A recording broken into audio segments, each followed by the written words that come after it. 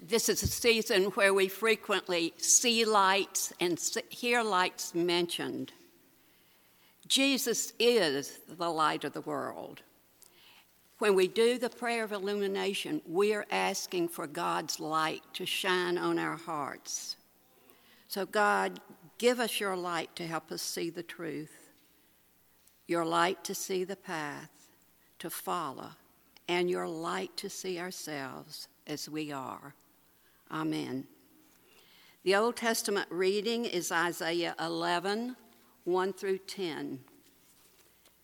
There shall come forth a shoot from the stump of Jesse, and a branch shall grow out of his roots. And the Spirit of the Lord shall rest upon him, the Spirit of wisdom and understanding, the Spirit of counsel and might, the Spirit of knowledge and the fear of the Lord. And his delight shall be in the fear of the Lord. He shall not judge by what his eyes see or decide by what his ears hear, but with righteousness he shall judge the poor and decide with equity for the meek of the earth. And he shall smite the earth with the rod of his mouth, and with the breath of his lips he shall slay the wicked. Righteousness shall be the girdle of his waist, and faithfulness the girdle of his loins. The wolf shall dwell with the lamb, and the leopard shall lie down with the kid, and the calf and the lion and the fatling together, and a little child shall lead them. The cow and the bear shall feed their young, and shall lie down together.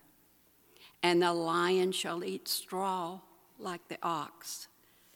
The suckling child shall play over the hole of the asp, and the weaned child shall put his hand on the adder's den. They shall not hurt or destroy in all my holy mountain, for the earth shall be full of the knowledge of the Lord as the waters cover the sea. In that day, the root of Jesse shall stand as an ensign to the peoples. Him shall the nations seek, and his dwelling shall be glorious. This is the word of the Lord. Our New Testament lesson this morning comes from Matthew's Gospel, the 3rd chapter, and the first 12 verses of that chapter. Listen now for God's word. In those days, John the Baptist appeared in the wilderness of Judea, proclaiming, "Repent, for the kingdom of heaven has come near."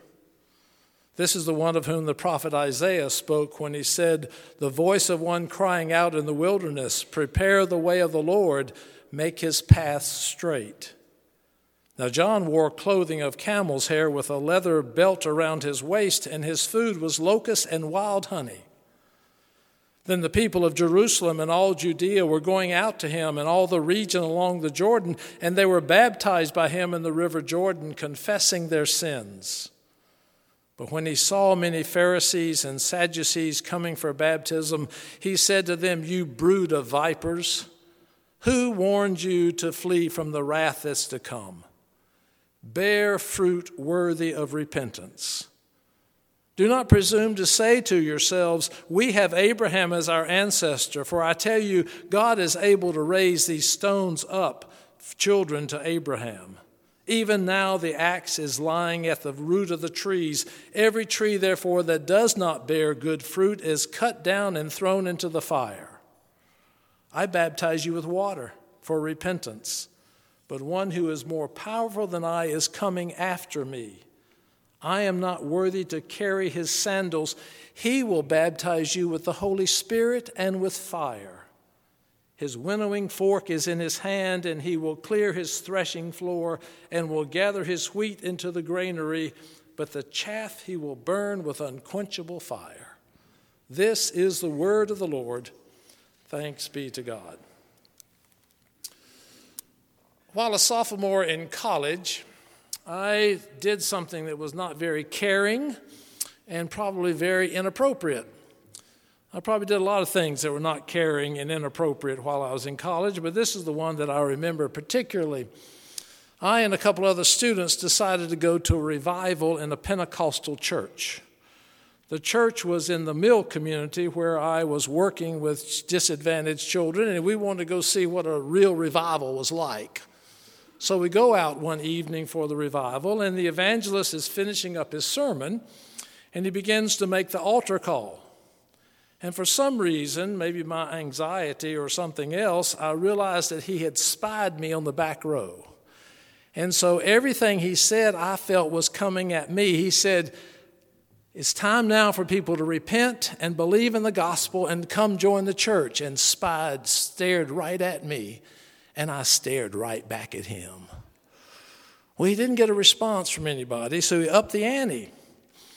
And he said, "You don't know. Tonight on your way home from this church, you may have a wreck and you are killed. Are you ready to meet the Lord?" Staring right at me, and I'm staring right back at him. That didn't get a response either. So then he went on to say, "We just don't know. There may be a bomb in this church building, and it may go off tonight. Are you prepared to meet your Maker this evening?" And then he went to the countdown. 10, 9, 8, 7. Are you ready? Are you ready to meet your Lord? 6, 5, 4, 3, 2, 1, 0, and nothing happened. And he stared at me the whole time. And I and my friends left out the front door as the service concluded. Now, you have to remember, I was a sophomore, and I'm told sophomore means wise fool. And I was a wise fool in that setting, and many others, I'm sure, and hopefully have matured some since then. But that was an experience, at least for me, that was life-changing in some negative sense. For at least for many of us, the reason I tell the story, many of us that are from the South especially, have this stereotypical notion of what it means to repent. And that we go to revivals and life is different and we're supposed to be saved and we're supposed to repent and live a new life. The Billy Graham Evangelistic Association I grew up on in Charlotte, North Carolina, where thousands of people would attend in all kinds of venues and coliseums, and hundreds would come forward while we continued to sing 4 more verses of "Just As I Am" without one plea. But for many people, those experiences were very significant and very important. They were experiences in which their lives were changed. They were experiences in which they really did meet Jesus Christ, and their life had been turned around. Unfortunately, for many of us, this Damascus Road kind of experience or these repentant revival experiences is out of our experience. And the notion of repent means very little to many of us. Yet the notion of being repentant is life-giving and life-changing and really is a gift from God, a gift of grace that God has given us in which our life might be changed and our life might be fulfilled. It all started with Isaiah and with the Israelite people from the passage that we read from Isaiah's scripture passage this morning. They were all looking for the Messiah. They expected the Messiah to come and to change the world, to change their lives. In fact, they believed that it was going to be so different that they had a dream that they dreamed that was almost impossible. They dreamed a dream in which the wolf and the lamb would lie down together, in which the calf and the lion would dwell with each other, in which the leopard and the kid would be settled with one another, and a little child would lead them. It was a dream about a world in which there would not be enemies, there would not be different camps, there would be not people at each other, but instead a world in which people would be at peace with each other, in which people would work together with each other, in which, as Martin Luther King Jr. said, you're judged not by the color of your skin, but by the character of your personality. A radically different world they were waiting on for this Messiah to come. A world where righteousness would judge the poor and not an economic system that works against them. A world where the meek and not the mighty would rule the world. A world that was radically different from what they could imagine, and I think radically different from what you and I can imagine as well. How would it be if our economic system was turned upside down? How would we like that? How would it be that we would be in a different place in a different time in order to do God's work? For all of us with our 401s and our pension funds and our inheritances, how would it be if suddenly that was turned on its head?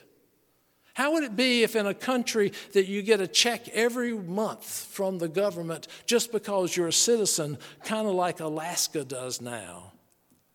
How would it be if people with lesser education might begin to rule the world and be in charge of things? How would it be if 100 new members joined this congregation and all of them were on welfare and were taking food stamps? Now, while I'm just making some suppositions, I am talking about a radical change in the way life would be seen. All of us would have to see life differently and would begin to get defensive and antsy about these kinds of things. And we would do that simply because of the values we have, of how we've been raised, of what we have worked hard to get, of the fact that we really do deserve what we have done. At least that's what we're told. And yet there is a desire in Scripture for people of all kinds of varieties, different ethnics, different genders, different income, different health status, to be at peace and fellowship with one another, which would completely upend what the Israelite people were looking for and upend what we experience as God's people here. And then John the Baptist shows up on the scene. I think he's the first big-time TV evangelist without the benefits of a television, because Matthew in verse 5 says that the people of Jerusalem and all Judea came out to hear him, as well as everyone along the Jordan. He was not just another prophet. They were a dime a dozen in that day and time. He was someone with gravitas. He was someone that had something to say. He had an incredible following. There was a belief that John was in the lineage of Elijah, that they were waiting for an ancestor of Elijah to come and proclaim the day of the Lord, that the Messiah was on the way. And part of the hint that he was of that lineage is because of the clothing he wore and the food he ate. You notice it says that he wore clothing of camel's hair with a leather belt around his waist, and he ate locusts and wild honey, all descriptive of the ancestry of Elijah. They were expecting someone to come to prepare the way of the Lord and make his paths straight.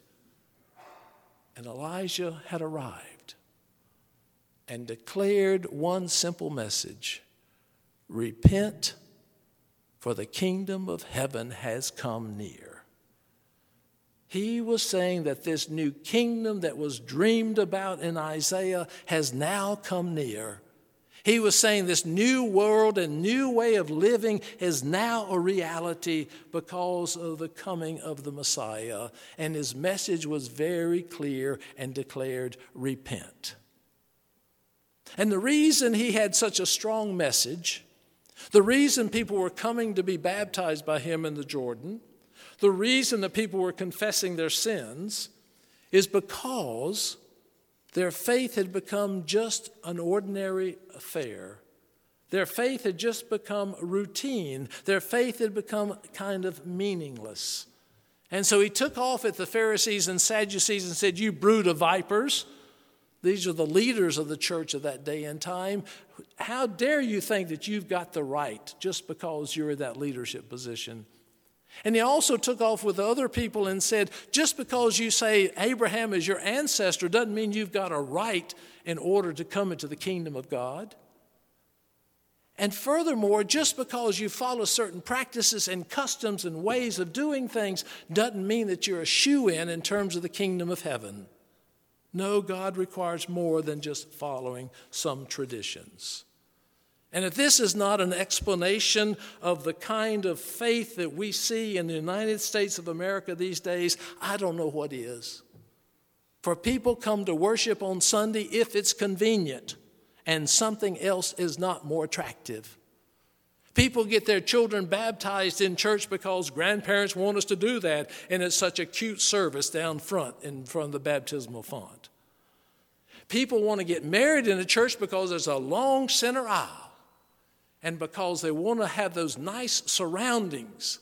But they're sure that the country club is reserved, and they're sure that the caterer is reserved, and they're sure the reception's in place before they ever think about getting the church signed up. And our faith oftentimes follows such traditions and such ordinary kinds of things that the importance of its obligation on us just goes nowhere. And then when the preacher declares, repent, most of us say, huh? What does that mean? Aren't I doing what I'm supposed to be doing? Repent means to change your life. Repent means, as I said last week, when you're walking down Monument Avenue, you turn around and come back 180 degrees, different from the direction that you were going in.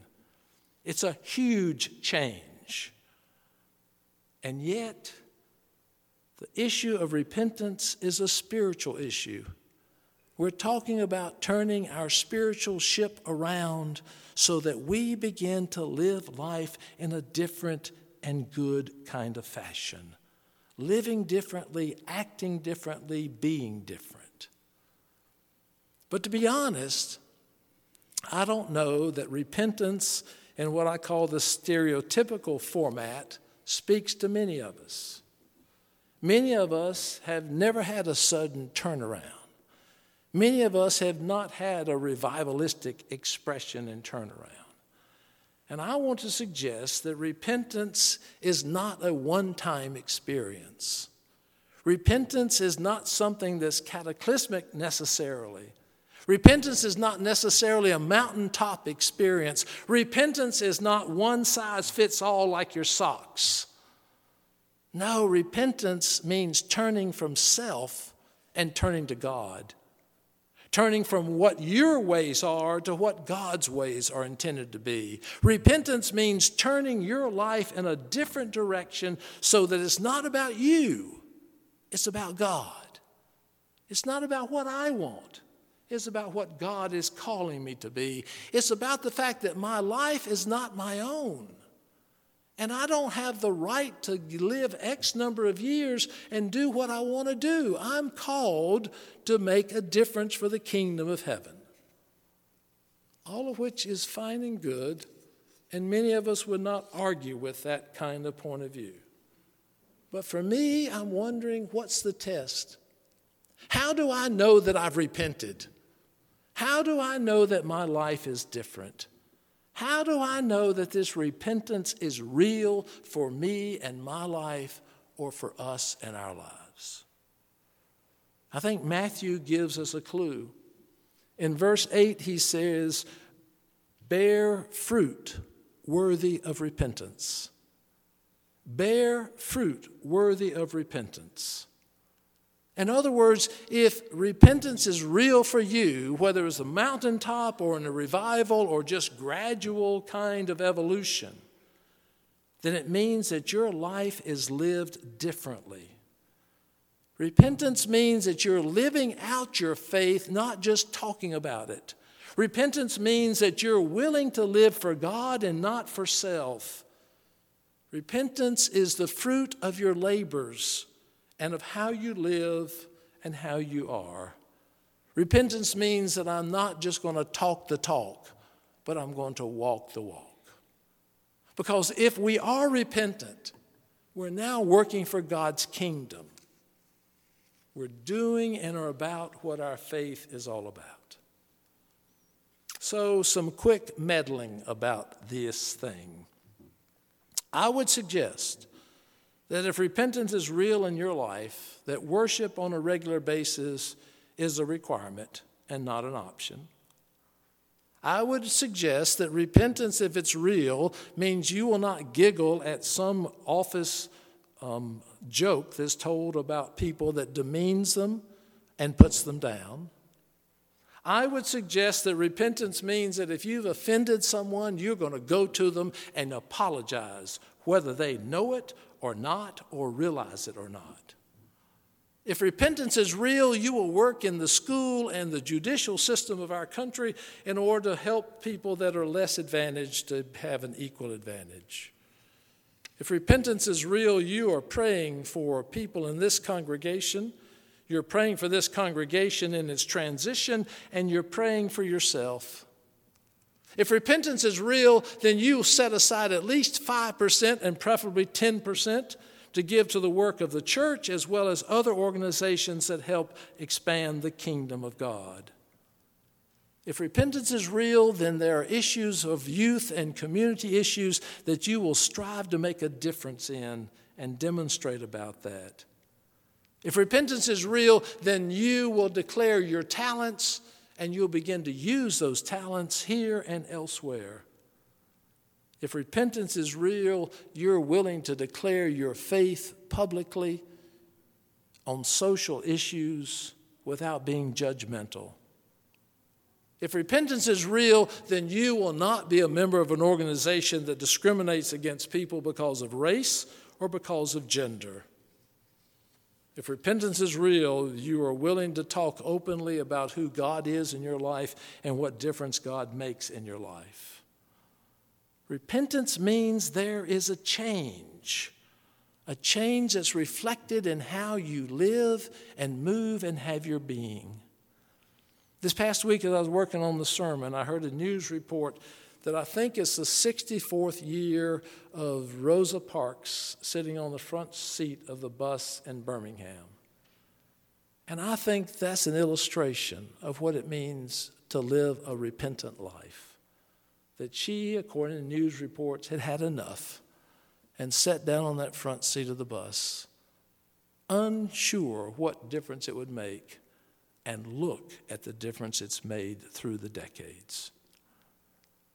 For me, repentance is a daily experience in my walk with God, asking God to help me to turn myself around and to reach out and to make a difference so I can walk closer with this God who's created me and kept me all the day long. I would suggest repentance is a good thing, that it's a gift from God. It's a gift from God that when we receive it, we have a new life, a life that gives thanks and praise to the Creator of this universe, and a life that is much more fulfilled than it was before. Repent, for the kingdom of heaven is here. Let us pray. Gracious God, many times it's hard for us to acknowledge our shortcomings and to acknowledge the fact that we might be wrong. But we give you thanks for this gift of repentance and how that helps us see life differently, even as you gave of your Son, Jesus Christ. So may it be that we experience that same repentance that he gave for us, and so our lives might be different and more complete. Through Christ our Lord we pray. Amen.